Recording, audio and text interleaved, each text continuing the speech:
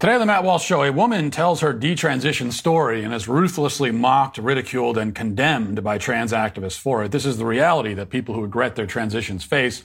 Also, Kanye West is no longer allowed to bank with JP Morgan Chase. Meanwhile, the same bank kept its relationship with Jeffrey Epstein for 15 years. Also, what happened to New York City Mayor Eric Adams and his campaign pledges to be tough on crime? Whatever happened with that? Plus, a polyamorous union is granted legal recognition. And in our daily cancellation, National Coming Out Day came and went this week, with many people clamoring to be included in the LGBT club, because that's what you do with a victim group, right? You want to be part of it. We'll talk about all of that and more today on the Matt Walsh Show.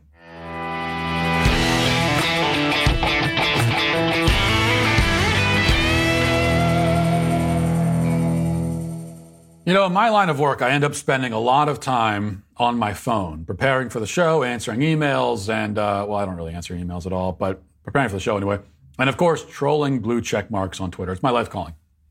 But what's scary is my phone carrier, and yours too, collects data on whatever it is I'm doing online. Mainstream phone companies like Verizon are even admitting to tracking your data so they can better understand your interests, as they put it, when really all they want to do is sell your activity to advertisers. The more they can get on you, the larger their paycheck, which is why I use ExpressVPN. ExpressVPN is an app that prevents your phone carrier from being able to see the sites you visit and sell it off to third parties. All it takes is one tap of the button, and all of your network data gets encrypted and rerouted through ExpressVPN's secure servers for ultimate privacy.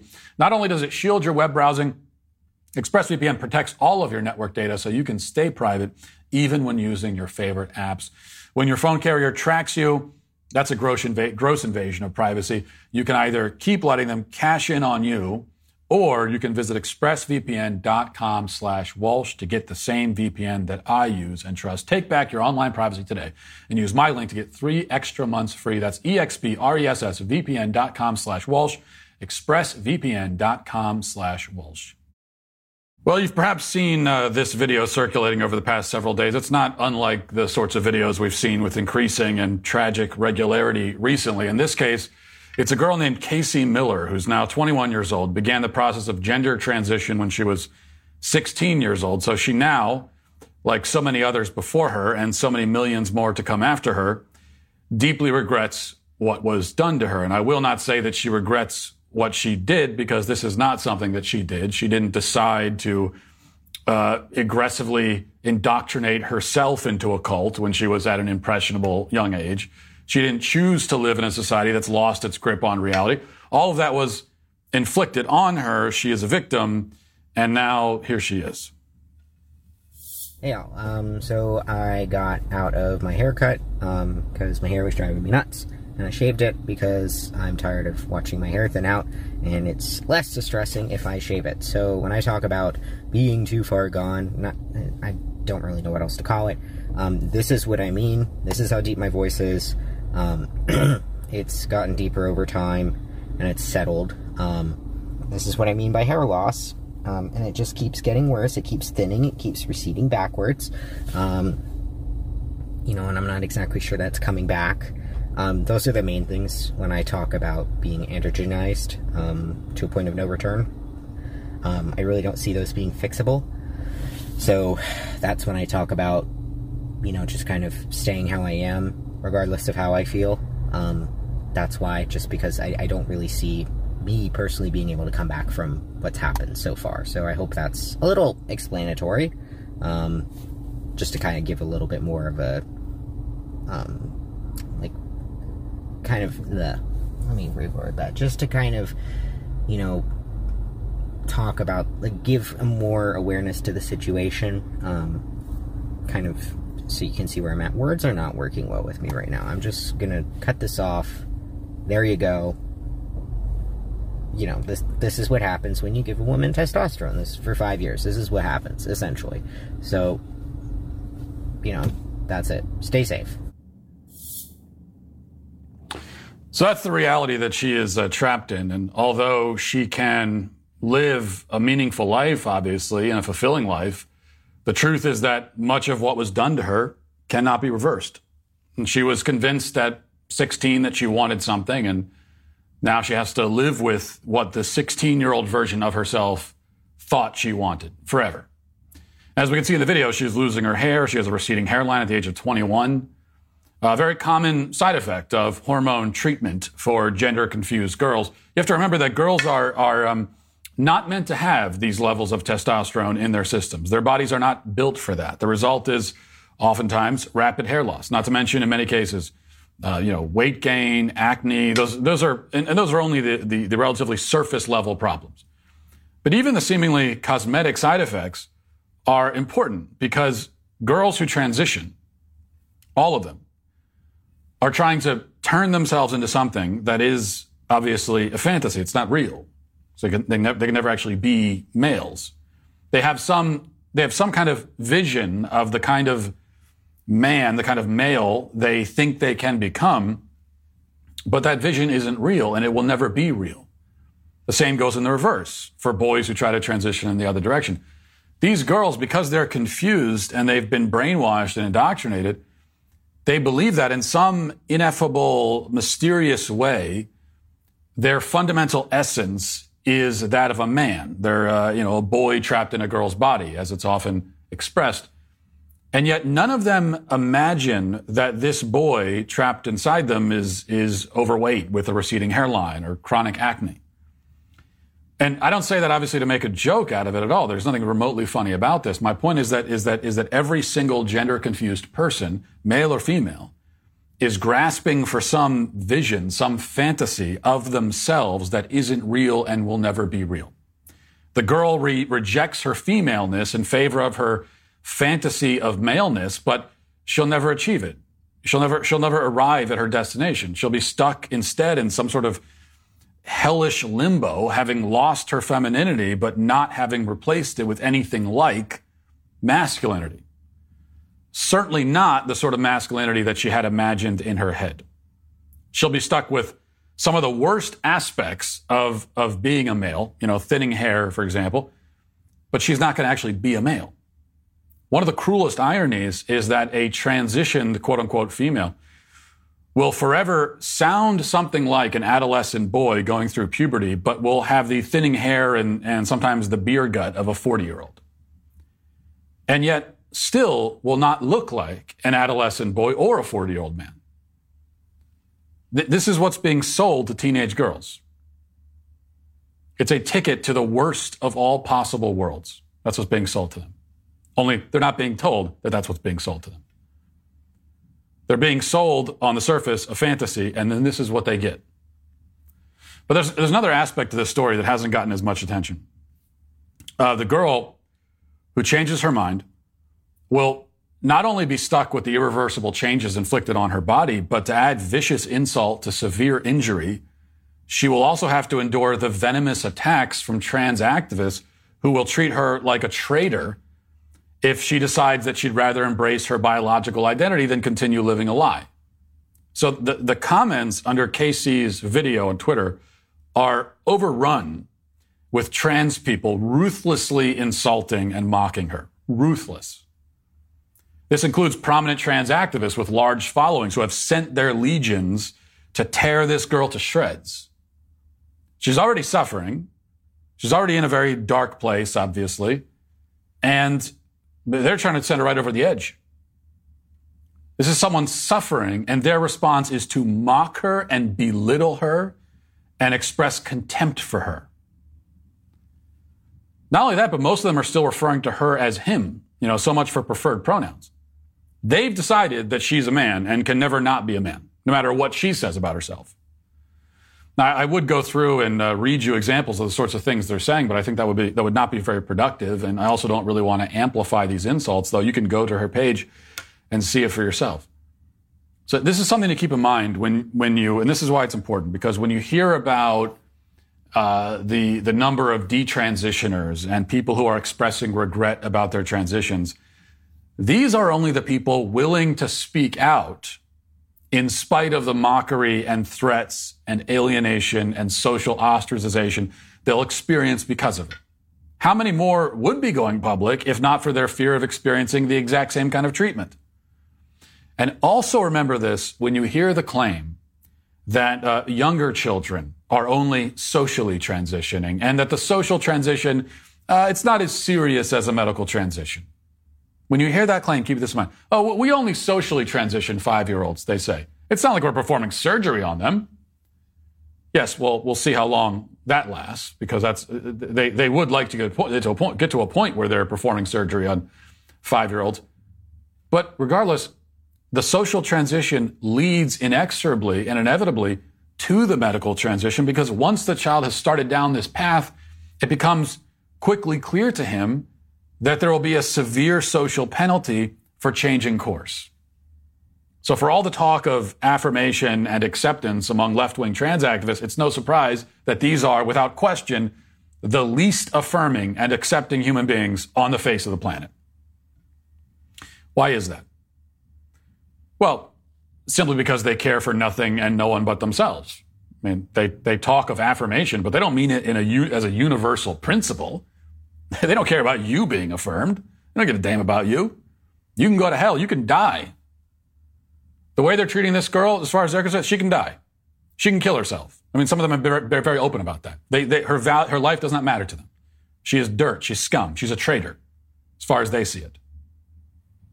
The only sort of affirmation that they care about or demand is affirmation of themselves and of their own life choices. That's it. It's all about them, individually.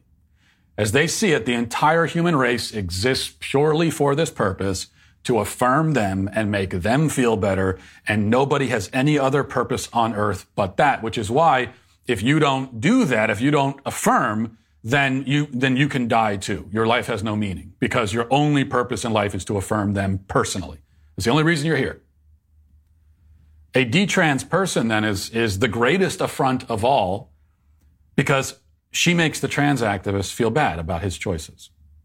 She lays bare the truth behind all the lies that he tells himself and the world. Her decision, her life path is a direct attack on him as he perceives it, because he sees everything as directly relating to him. He cannot conceive of realities that exist apart from him, or of a universe in which he is not the center. Hyper-narcissism is the engine that drives the trans movement and everything else on the left. It's no surprise then to see this reaction. Also, one of the undying truths of life, and it's a cliche, but it's true, is that misery loves company. The trans activist is miserable and unhappy, and he lashes out at anyone who tries to escape the prison that he has put himself into. You are not allowed to leave this behind and strive for a more whole and complete life, one lived in harmony with your biological nature rather than at war with it. You're not allowed to do that because he's not doing that. And he wants you to remain trapped and in despair, same as him. But that also goes back to the narcissism. And that's what lies at the core of all of this. Now let's get to our 5 headlines.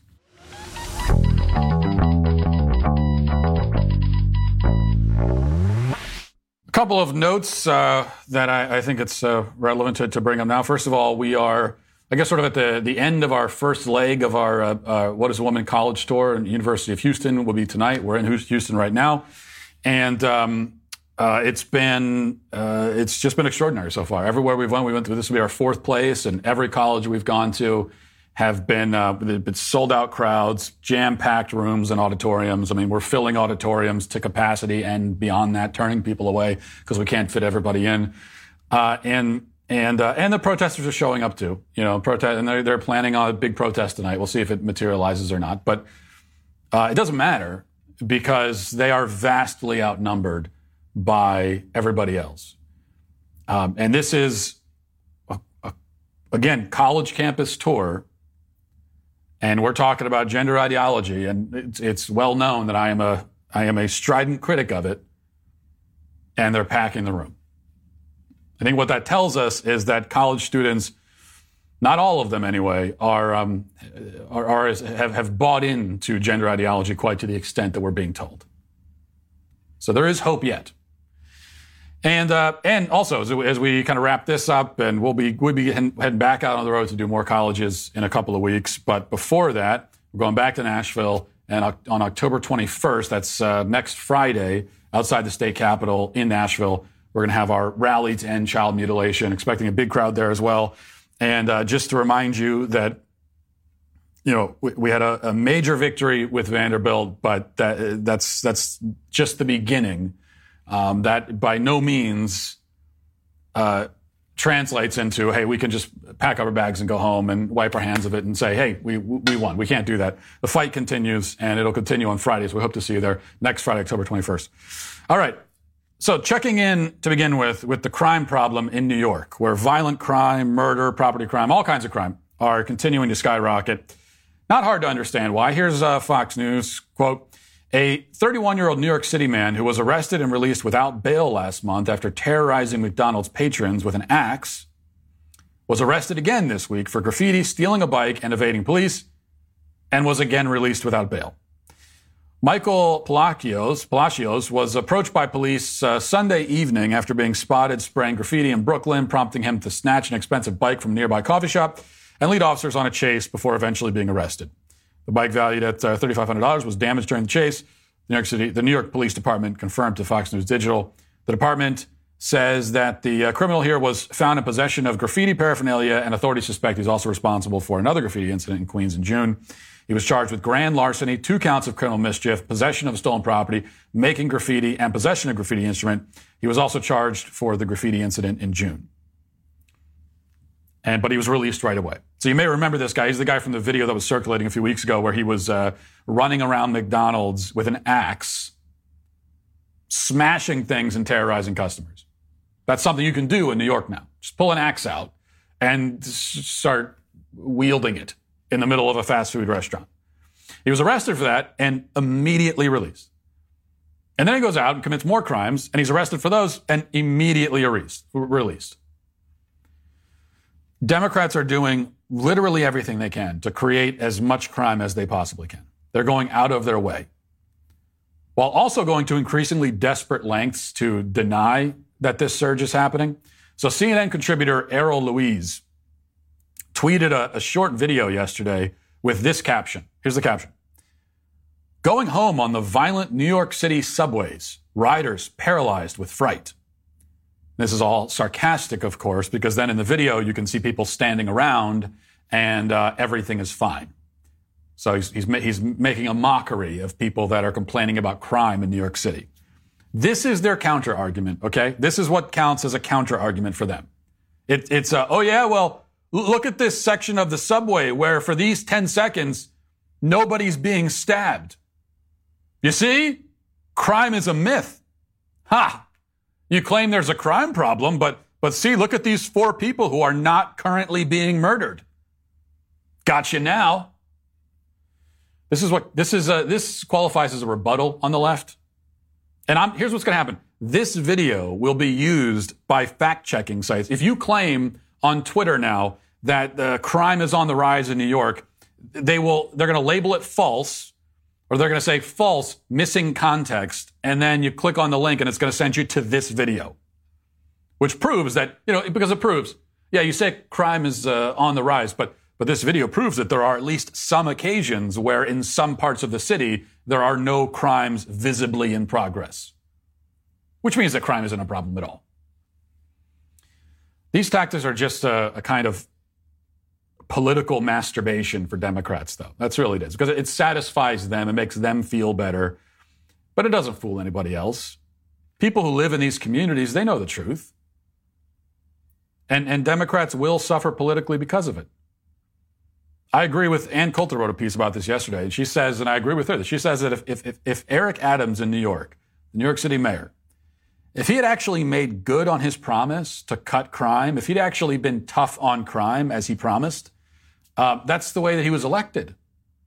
He was even getting credit and props from the right because of the way that he was talking about the crime problem. He was talking about it as though it is a problem, which is groundbreaking on the left. Well, you're willing to admit that violent crime is a problem and shouldn't happen, and that steps should be taken to prevent it? Wow. That's revolutionary. You don't hear this from Democrats.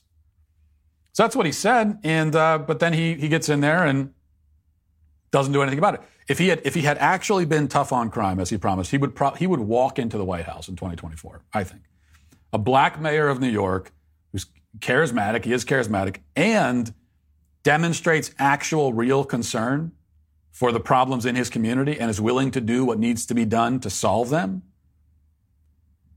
and is not a full-on far-left lunatic, but is only slightly, is only a slight lunatic, not a full-on lunatic, he'd be a formidable political force, I think. But he's a Democrat, and that precludes him from trying to solve real problems. They're not allowed to try to solve real problems. One other thing I'll say about this is that I struggle to do what a lot of people on the right do with these stories now about crime in the big cities. And a lot of conservatives will say, well, these people voted for it. Let them have it. This is what they wanted. You're getting what you wanted. Not my problem. I don't care. I'm not going to talk about it. I understand that attitude. And it is true that the voters are voting for this. This is what they're voting for. And every time another election comes up, they have a chance. It's not like there aren't other options. They have a chance to vote for someone who might actually try to prevent crime and punish it, and they choose not to. So I get that, and I understand it, and that makes sense.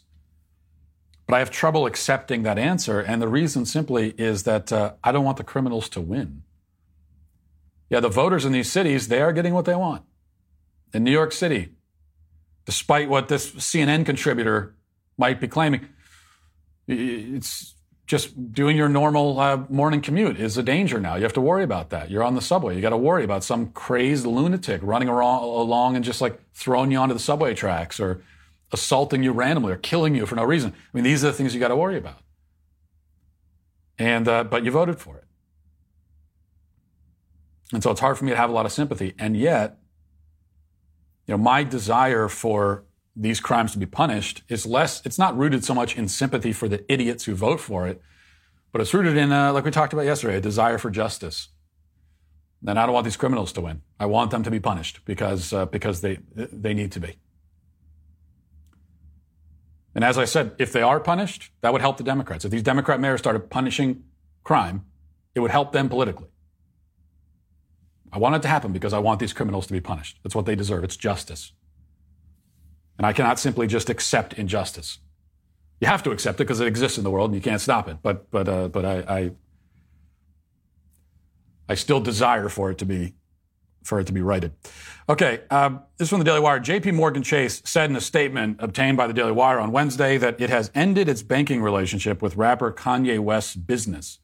The statement, which was scant on details, was obtained by Candace Owens on the same day that Owens launched her new documentary in the Daily Wire, The Greatest Lie Ever Sold, which is being very well received by the audience. And they said, the bank said in an email to West, quote, "We are sending this letter to confirm our recent discussion with," and then it's redacted, "that JP Morgan Chase Bank has decided to end its banking relationship with Yeezy LLC.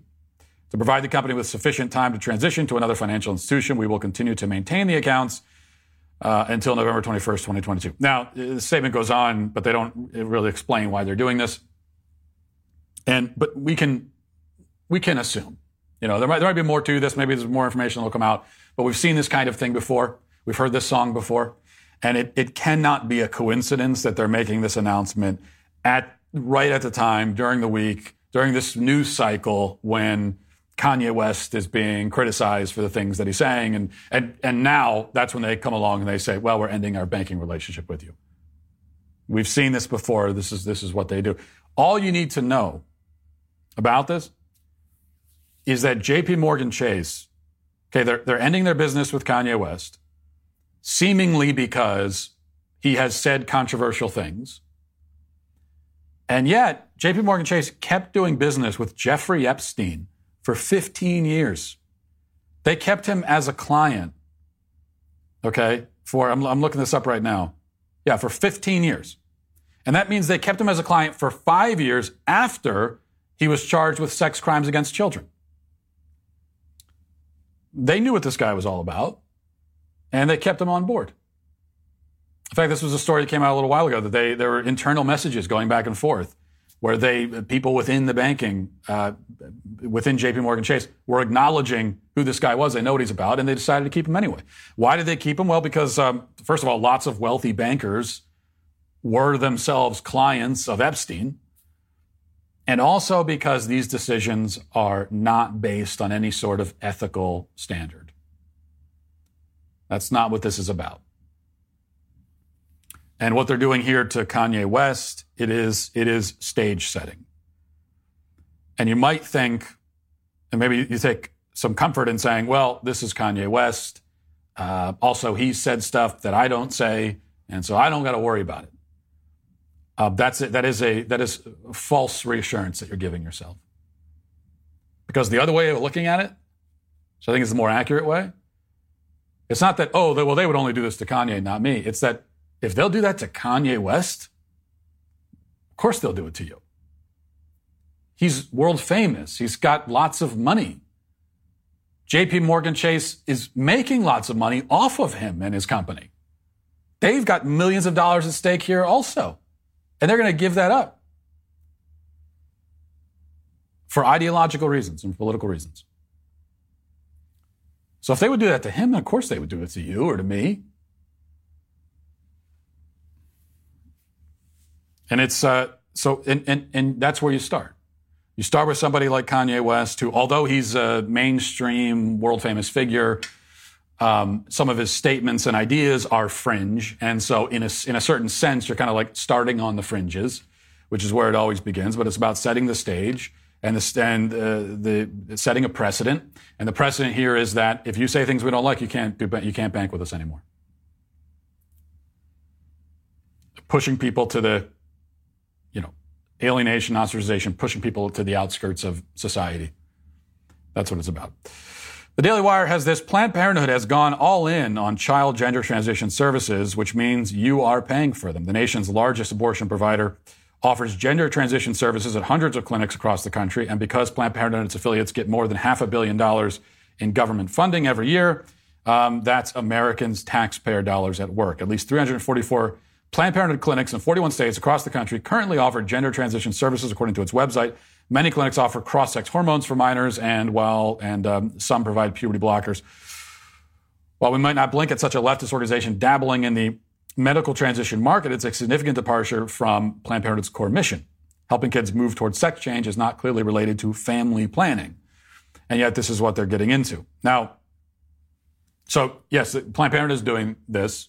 We've been talking about how Planned Parenthood is getting more and more into this business because, and a lot of it is simply financial. They're losing money in the child murder business. They're losing money there. And so now they're getting into the child mutilation business.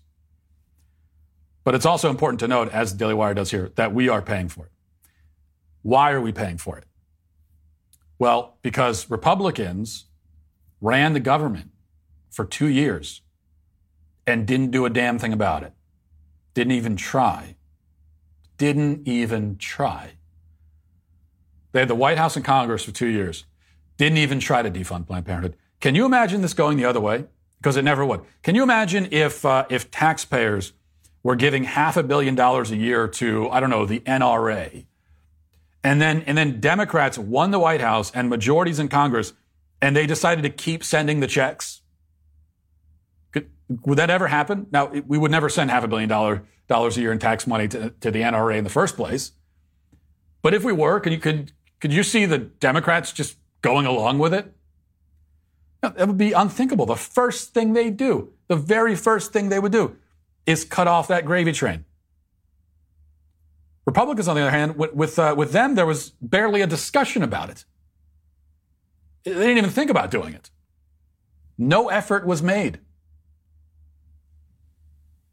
And the good thing about defunding Planned Parenthood, aside from the obvious advantages, the other one is that if Democrats are, because you could always say, well, you defund Planned Parenthood and then Democrats could come into office and they just reinstate it.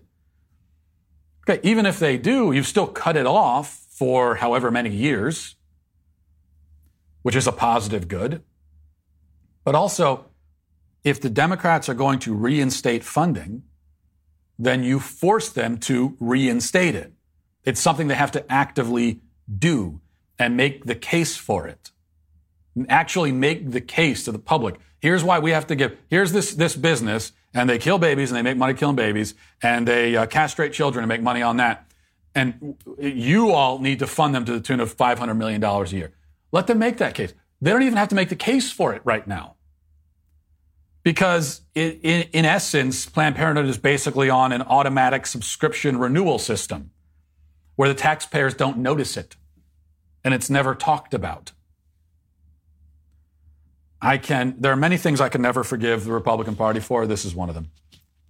That they didn't even make it into a conversation. And what's the excuse? There's always some weak, limp-wristed excuse about, well, it was a filibuster. They'd filibuster. So get rid of the filibuster and pass it. And at a minimum, you try to do it. You make it a conversation. You make it a fight. Make them present their arguments in favor of taking money from American families, taking money out of your children, taking food out of your children's mouths, and taking that and giving it to these butchers. Republicans didn't even force them to make the argument. Just totally unforgivable. Unforgivable cowardice. All right. What else do we got here? Okay, here's something a little less political. So the website studyfinds.org has this. It says the majority of us wake up feeling stressed and take an average of 33 minutes before finally feeling human, according to a new survey. Respondents agree that brushing their teeth, eating breakfast, and downing a cup of coffee are an absolute must-do within the first 60 minutes. Having a hot shower, catching up on the news, and making the bed are also other actions done first thing in the morning to get ready for the day. Who makes their bed? That's the point. Well, my wife does, but I've never understood the point of it. For many, however, there is no escaping waking up on the wrong side of the bed. 1 in 6 feel stressed the moment they wake up. Okay, I'm bringing this up because everybody knows the reason for this, right? I mean, why does it? You wake up feeling stressed. You wake up feeling not even human. It was apparently the way it's being described. Well, it's because we're all waking up and looking at our phones right away. This is the most toxic habit imaginable. And most of us are guilty. I know that I am. I try to fight it. I try not to do it.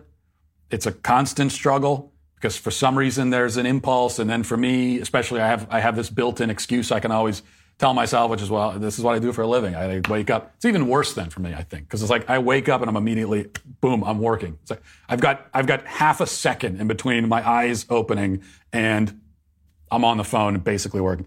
So that's the problem. We lay down in bed. Last thing you do is check your phone. Then you wake up. First thing you do is check your phone, and it's just the worst possible way to start the day and end it. And I was thinking about this the other day because I woke up, I checked my phone, and within maybe half a minute, maybe a minute and a half, maybe about 90 seconds, so I got on the phone, checked it, I'm scrolling through the news or something. So 90 seconds after being conscious again, I'm reading a story about, I think it was a story about a mass stabbing in New York, I believe. So that's the first thing I'm encountering. The first thing I'm ingesting and thinking about is a stabbing. First thing. Worst way to start the day. And it's not just, why is it so horrible to start your day this way? Like, to start your day on your phone, why is that such a bad thing? Well, it's not just that you're focused on negativity right off the bat, though that is part of it. It's also that you're waking up and you're focusing on things that are far from you, right? That are out of your control. You haven't gotten dressed yet or brushed your teeth or said good morning to your kids, and already your mind is off somewhere else, focused on something out there, right? Usually something terrible and dreary and bad. But even if it's not, it's still, whatever it's focused on, it's still, you're away. Your mind is away. That's not how it should work. Instead, there should be a ramp up, kind of an on-ramp, sort of, where you start with things that are closest to you. Your mind begins its day situated in the present, in the immediate, aware of and engaged with your immediate surroundings. That's how we ought to start our days. That's how we should actually spend the vast majority of our days, too. And then there will be time to move your focus elsewhere if you must. But it can't be there right away, right the moment that you wake up. So that's something that we all We all just need to stop doing. All right. One other thing I want to mention, which is this. Have had this one on deck here for a few days. This is from the New York Post. It says an opinion from New York City's eviction court has come down on the side of polyamorous unions. In the case of West 49th Street LLC versus O'Neill, New York City Civil Court Judge Karen May Bakdayan reportedly concluded that polyamorous relationships are entitled to the same sort of legal protection given to two-person relationships. West 49th Street LLC versus O'Neill involved three individuals, Scott Anderson and Marcus O'Neill, who lived together in a New York City apartment, and Anderson's husband, Robert Romano, who resided elsewhere.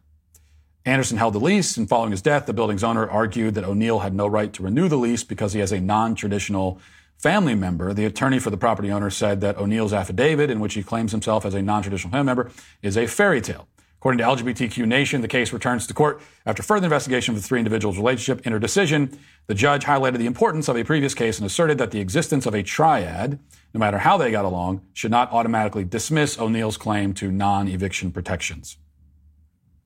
Well, whatever the particulars of this case, it's no surprise. We should be surprised by this. And we're going to see a lot more of this kind of thing because, of course, polyamorous, quote-unquote, unions will get legal recognition. Of course they will.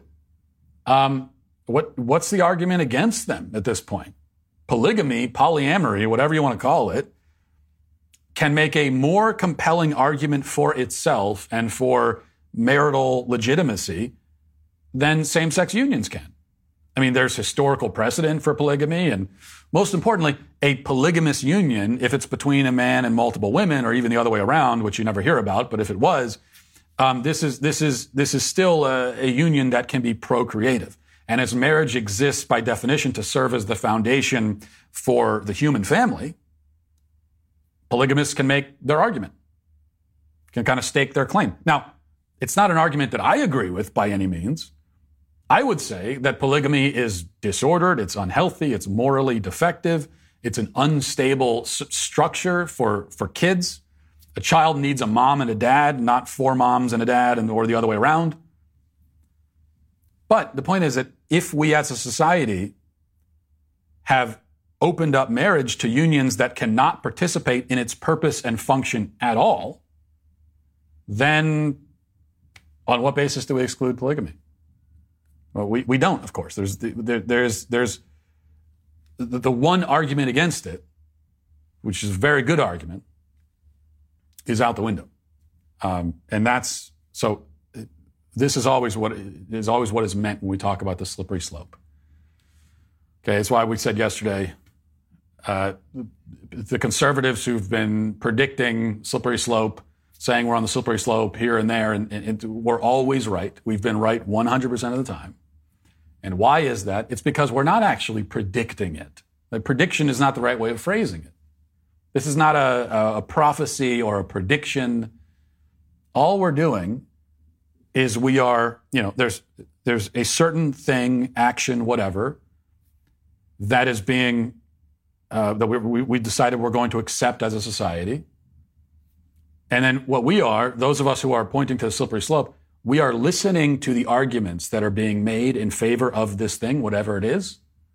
And we're pointing out that, you could take that argument fully intact and apply it to all these things over here that right now we all agree are unacceptable.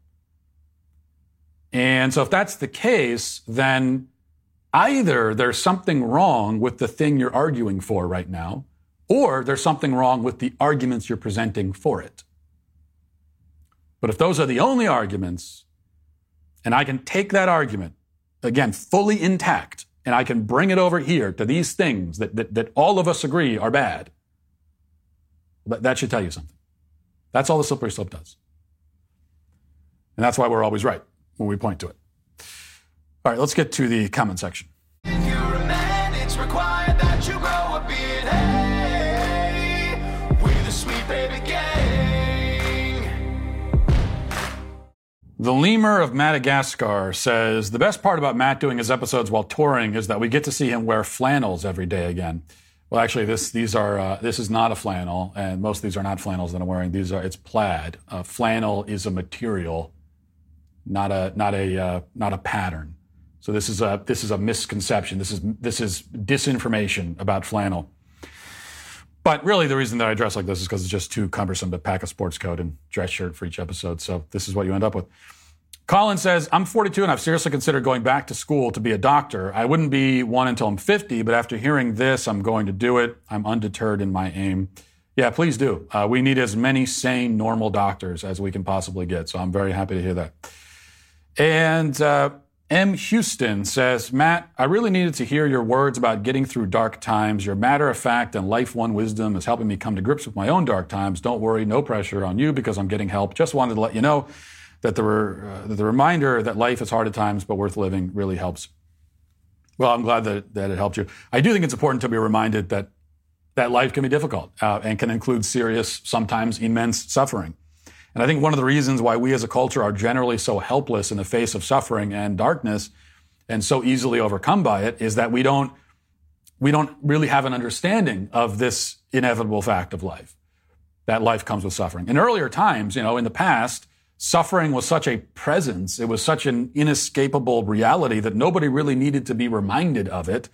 And then when it came along, they knew that it was going to come. They knew that suffering was part of life, and they dealt with it. Now, it's not to say that suicide and those sorts of things were unheard of in the past. Of course, it happened, but it wasn't as common as it is now, and especially among young people. The problem then is that the dark times come for modern people. The dark time comes, and the person who's suffering it may panic emotionally and come to believe, first, that it will never end, and second, that there must be something irrevocably broken inside of him or about him that has made him feel this way. Because he'll start to think, well, wait, people aren't supposed to feel like this. This is not right. Something's wrong here. And that's what leads to ultimate despair and sometimes suicide, I think. But if he can understand that, no, you aren't broken, okay, you aren't experiencing something unprecedented, but rather you feel this way because you're alive. And it is sometimes painful to be alive. And I think people don't want to say that because I guess it sounds depressing, but it's actually not. I think it's hopeful. And it's also a reality. So however you feel about it, it's just true. But if somebody can understand that, then I think he'll have a better chance of getting out of it and emerging on the other end. I think of it, this is not a perfect analogy, but as someone who, and I've said many times, admitted shamefully that I experience sometimes intense anxiety while flying, even though I fly all the time. And so not a perfect analogy, but this is one that comes to mind for me, is that it's maybe a bit like turbulence on an airplane, and there are varying degrees of it. You can get really serious turbulence, you can get turbulence that isn't so bad. But the turbulence comes from being in the sky. It just comes with flying. It's part of the experience. There's no such thing as flying. You couldn't fly for, you probably can't make it through even one flight without a little bit of turbulence. In fact, you definitely can't. And if you fly a lot and you fly all the time, then you're going to experience turbulence all the time. It's unpleasant. You're not going to like it. But you're not going to panic if you understand that this is simply part of flying. It comes with the territory. But if you don't realize that, if nobody warns you, it's your first time flying, and no one ever told you about turbulence, you didn't know that was a thing, and then you hit it, now you start to panic because you think that we're going down, something's wrong here. So it's a little bit like, I think, the dark times and the suffering that we experience internally. All right. Finally, Amanda says, the KFC description is completely accurate. I made the mistake of going through their drive-thru once. I don't know what was going on, but I gave the guy my card. He closed the window, slammed it down on the cash register, and walked off. I sat there for 10 minutes before somebody came to the window to ask me what I needed. Turns out the guy was the manager and just walked out mid-order. They gave me back my debit card and a bucket of cold chicken. And yes, they did charge me for the chicken. That is the classic American fast food experience, especially at KFC. And it's kind of, in a way, if you want to look on the bright side of it, it's sort of exciting. Because when you go to a place like KFC or Burger King, you just have no idea what you're going to get. You make your order, but the order is it's symbolic. Really, at a place like KFC, what you order, especially at the drive-thru, it's a symbolic gesture because it will not. There's no necessarily any reason why it's going to have any relation to what is actually given to you. So you go through this whole thing, and it's just a roll of the dice, and you get up to the window. You have no idea what you're actually going to get, or if you're going to be given anything. You don't know what kind of mood the person behind the cash register is going to be in. So it's exciting. That's how I choose to look at it. Back in June of 2020, Candace Owens took to social media to question the narrative about George Floyd and took a barrage of insults as a result. Celebrities insulted her, GoFundMe deplatformed her. As the attacks ramped up, Daily Wire Plus gave her a platform to speak out without fear of being silenced and supported her in her investigation into Black Lives Matter. That organization raised $80 million through fundraising, but no one ever asked where the money went. Until now. Candace Owens reveals the truth in her new documentary, The Greatest Lie Ever Sold, now streaming exclusively on Daily Wire Plus. Because of our members, we're able to create a thriving alternative platform and pursue the truth wherever it leads. Daily Wire Plus members defeated the vaccine mandates in the Supreme Court. Daily Wire Plus members helped us uncover the Loudoun County sexual assault cover-up. Daily Wire Plus members empowered me to expose Vanderbilt's practices of mutilating children in the name of gender affirmation care. And just over the weekend, Daily Wire Plus members caused PayPal to backtrack on its Orwellian fines for misinformation. Remember, we are speaking for you and fighting for your values too. Free speech is our greatest weapon, and with the left's iron grip on our culture and the mainstream media, somebody has to step up and fill the void. If you're not a member yet, go to dailywire.com/Walsh to subscribe and join us today. And then, of course, make sure to watch Candace Owens' great new documentary, The Greatest Lie Ever Sold, now available exclusively on Daily Wire Plus. Now let's get to our daily cancellation. It may come as a surprise to you youngsters, but there was a time when Madonna was a pop culture phenomenon. She was a star who produced sensational, chart-topping smash hits. Now, the songs weren't any good, of course. There was never a time when Madonna was making good music, but she was relevant, and she sang a lot about sex. And people said, wow, did you hear that new Madonna song? She sings about sex again. And music critics said that it was groundbreaking, because music critics have been calling sexual songs groundbreaking for the past 55 years or so. But each generation has its own revolutionary pop stars who sing about sex. Madonna was replaced by Britney Spears, and then Britney Spears went insane and shaved her head, and she was replaced by Katy Perry, and then Katy Perry finished making her 3 songs, and she was replaced by somebody else, and then by somebody else, and then eventually Cardi B came along. And when Cardi B came along, music critics were astounded again. They said, my God, this one sings about sex in extra raunchy ways. This is the raunchiest we've heard yet. It's genius. But then came Lizzo, and critics exclaimed, wow, she sings about sex, and it's raunchy, and she's obese. And they were smitten anew. The point is that Madonna's time came and went. She's now 64 years old, which translates to, 6,400 years old in pop star years. She might as well have been born in the early days of the Sumerian Empire at this point. And you might think then that she would simply just take her hundreds of millions of dollars, retreat to a private island, and live out the rest of her life in peace, confident that she has passed the whorishness torch to a new generation of musical prostitutes. But Madonna has thrived on attention. She's lived off of it, fed on it like a vampire bat for decades. She doesn't know how to do anything else.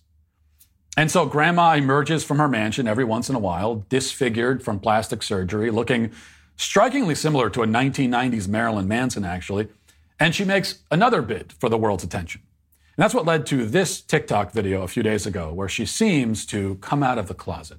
Watch.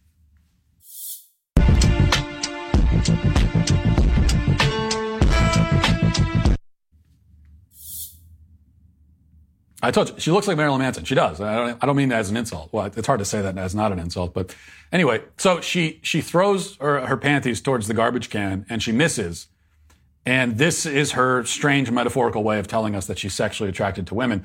Of course, she already kind of made that announcement when she made out with Britney Spears on stage at the VMAs like 2 decades ago. So this is not exactly breaking news. If she was intending to be in the closet this whole time and keep it a secret, then she must have been utilizing the hide in plain sight strategy. But why not go back to the well and come out of the closet again? This is a tried and true tactic among celebrities these days. Demi Lovato has come out of the closet 7 different times as 7 different versions of gay. And she just keeps on doing it. Everyone is desperate to come out of the closet these days, even if they were never in one to begin with. This week, we had a National Coming Out Day, which featured lots of similar public declarations, Like this one from somebody named Lee Sharp. He tweets, "Happy coming out day. I am polyamorous and in an organically formed triad with my two lovely partners. We also each in various amounts date others as well. Just as people can love more than one parent or child or friend, romantic love for multiple people is valid too." Well, at least the triad is organically formed.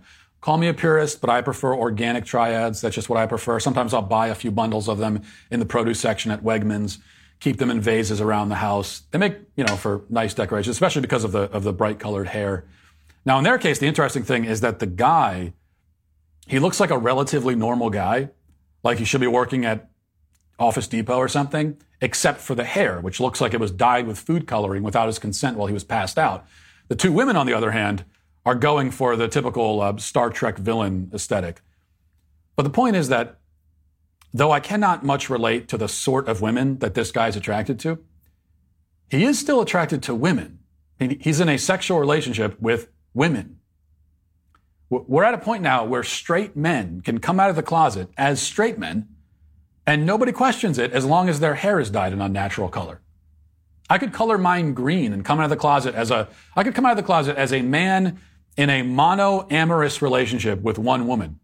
And as long as I have the green hair, I too would be welcomed into the LGBT fold. Well, maybe not me specifically, but most people could do that. The LGBT initialism has been expanded precisely to include every possible sexual orientation. That's how we end up with labels like demisexual, which describes people who need to feel an emotional connection to someone in order to be sexually attracted to them, otherwise known as just like that's women. That's how women are. There are also gray sexuals. Those are people who are sometimes sexually attracted to other people and sometimes not. So if you've ever been in a room and not felt sexually attracted to somebody in it, then you're gray sexual. Congratulations, you're LGBT.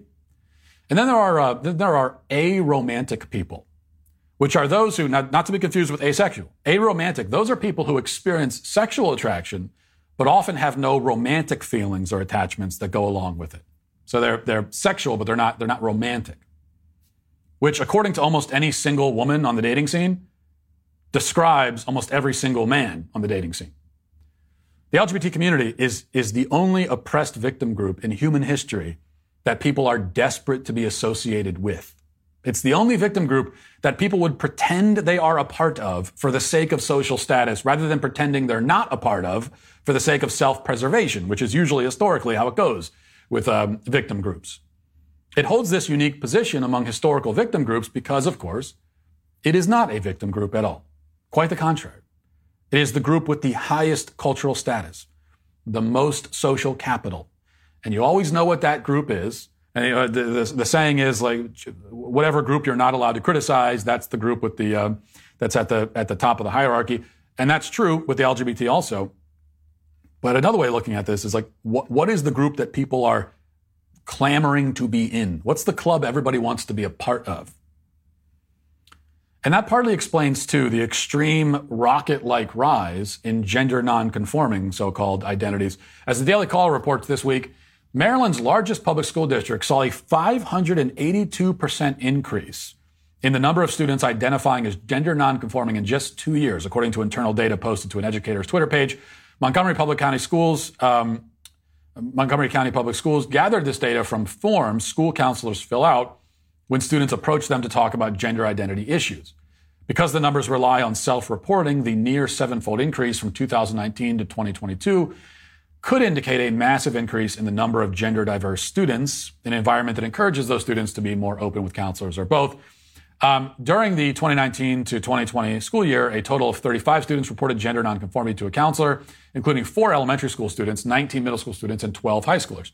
During the 2021 to 2022 school year, the total number of students reporting gender nonconformity spiked to 239, including 18 elementary school students, 129 middle schoolers, and 92 high schoolers. So, kids in school have gotten the message. How could they not? It's screamed at them everywhere they turn. That being a normal straight person who identifies as their own biological sex is uncool and uninteresting. And so they're trying to keep up with the trend, as kids always have. The difference is that when I was a kid, keeping up with the trend meant wearing jeans that didn't fit, For a brief, strange moment in the 90s, it also meant carrying a yo-yo around in your pocket and showing off your yo-yo tricks. That was a thing. Kids, it was a simpler time. Now, keeping up with the trend means fundamentally changing your identity. But it is more than just a matter of trends. We're also witnessing, I think, the death of personality. People have lost the ability to talk about their personalities, and they're increasingly losing their ability to develop personalities in the first place. LGBT identification and gender nonconformity are, among other things, a replacement for personality. Those who claim these identities will pretend that they're unique and independent and all of that, but in fact, they are fleeing from the unique, from independence. They seek to label and categorize every part of themselves with nothing left over, nothing left of them after they've claimed all of their letters in the LGBT alphabet soup. And that's why they all end up looking the same and sounding the same and thinking the same way about everything. It's no wonder that someone like Madonna has jumped on the trend. Her life has been nothing but a series of publicity stunts. She hasn't had a true human personality for decades. She doesn't even have a true human face anymore. She has dissolved whatever was authentic and real within herself and traded it in for whatever it is that she is now. But at least she made some money on the deal, which is more than can be said for most of the people who are following in her footsteps. Still, I think she is the one who is today canceled. And that'll do it for this portion of the show. As we move over to the members block, hope to see you there. If not, we'll talk to you tomorrow. Godspeed.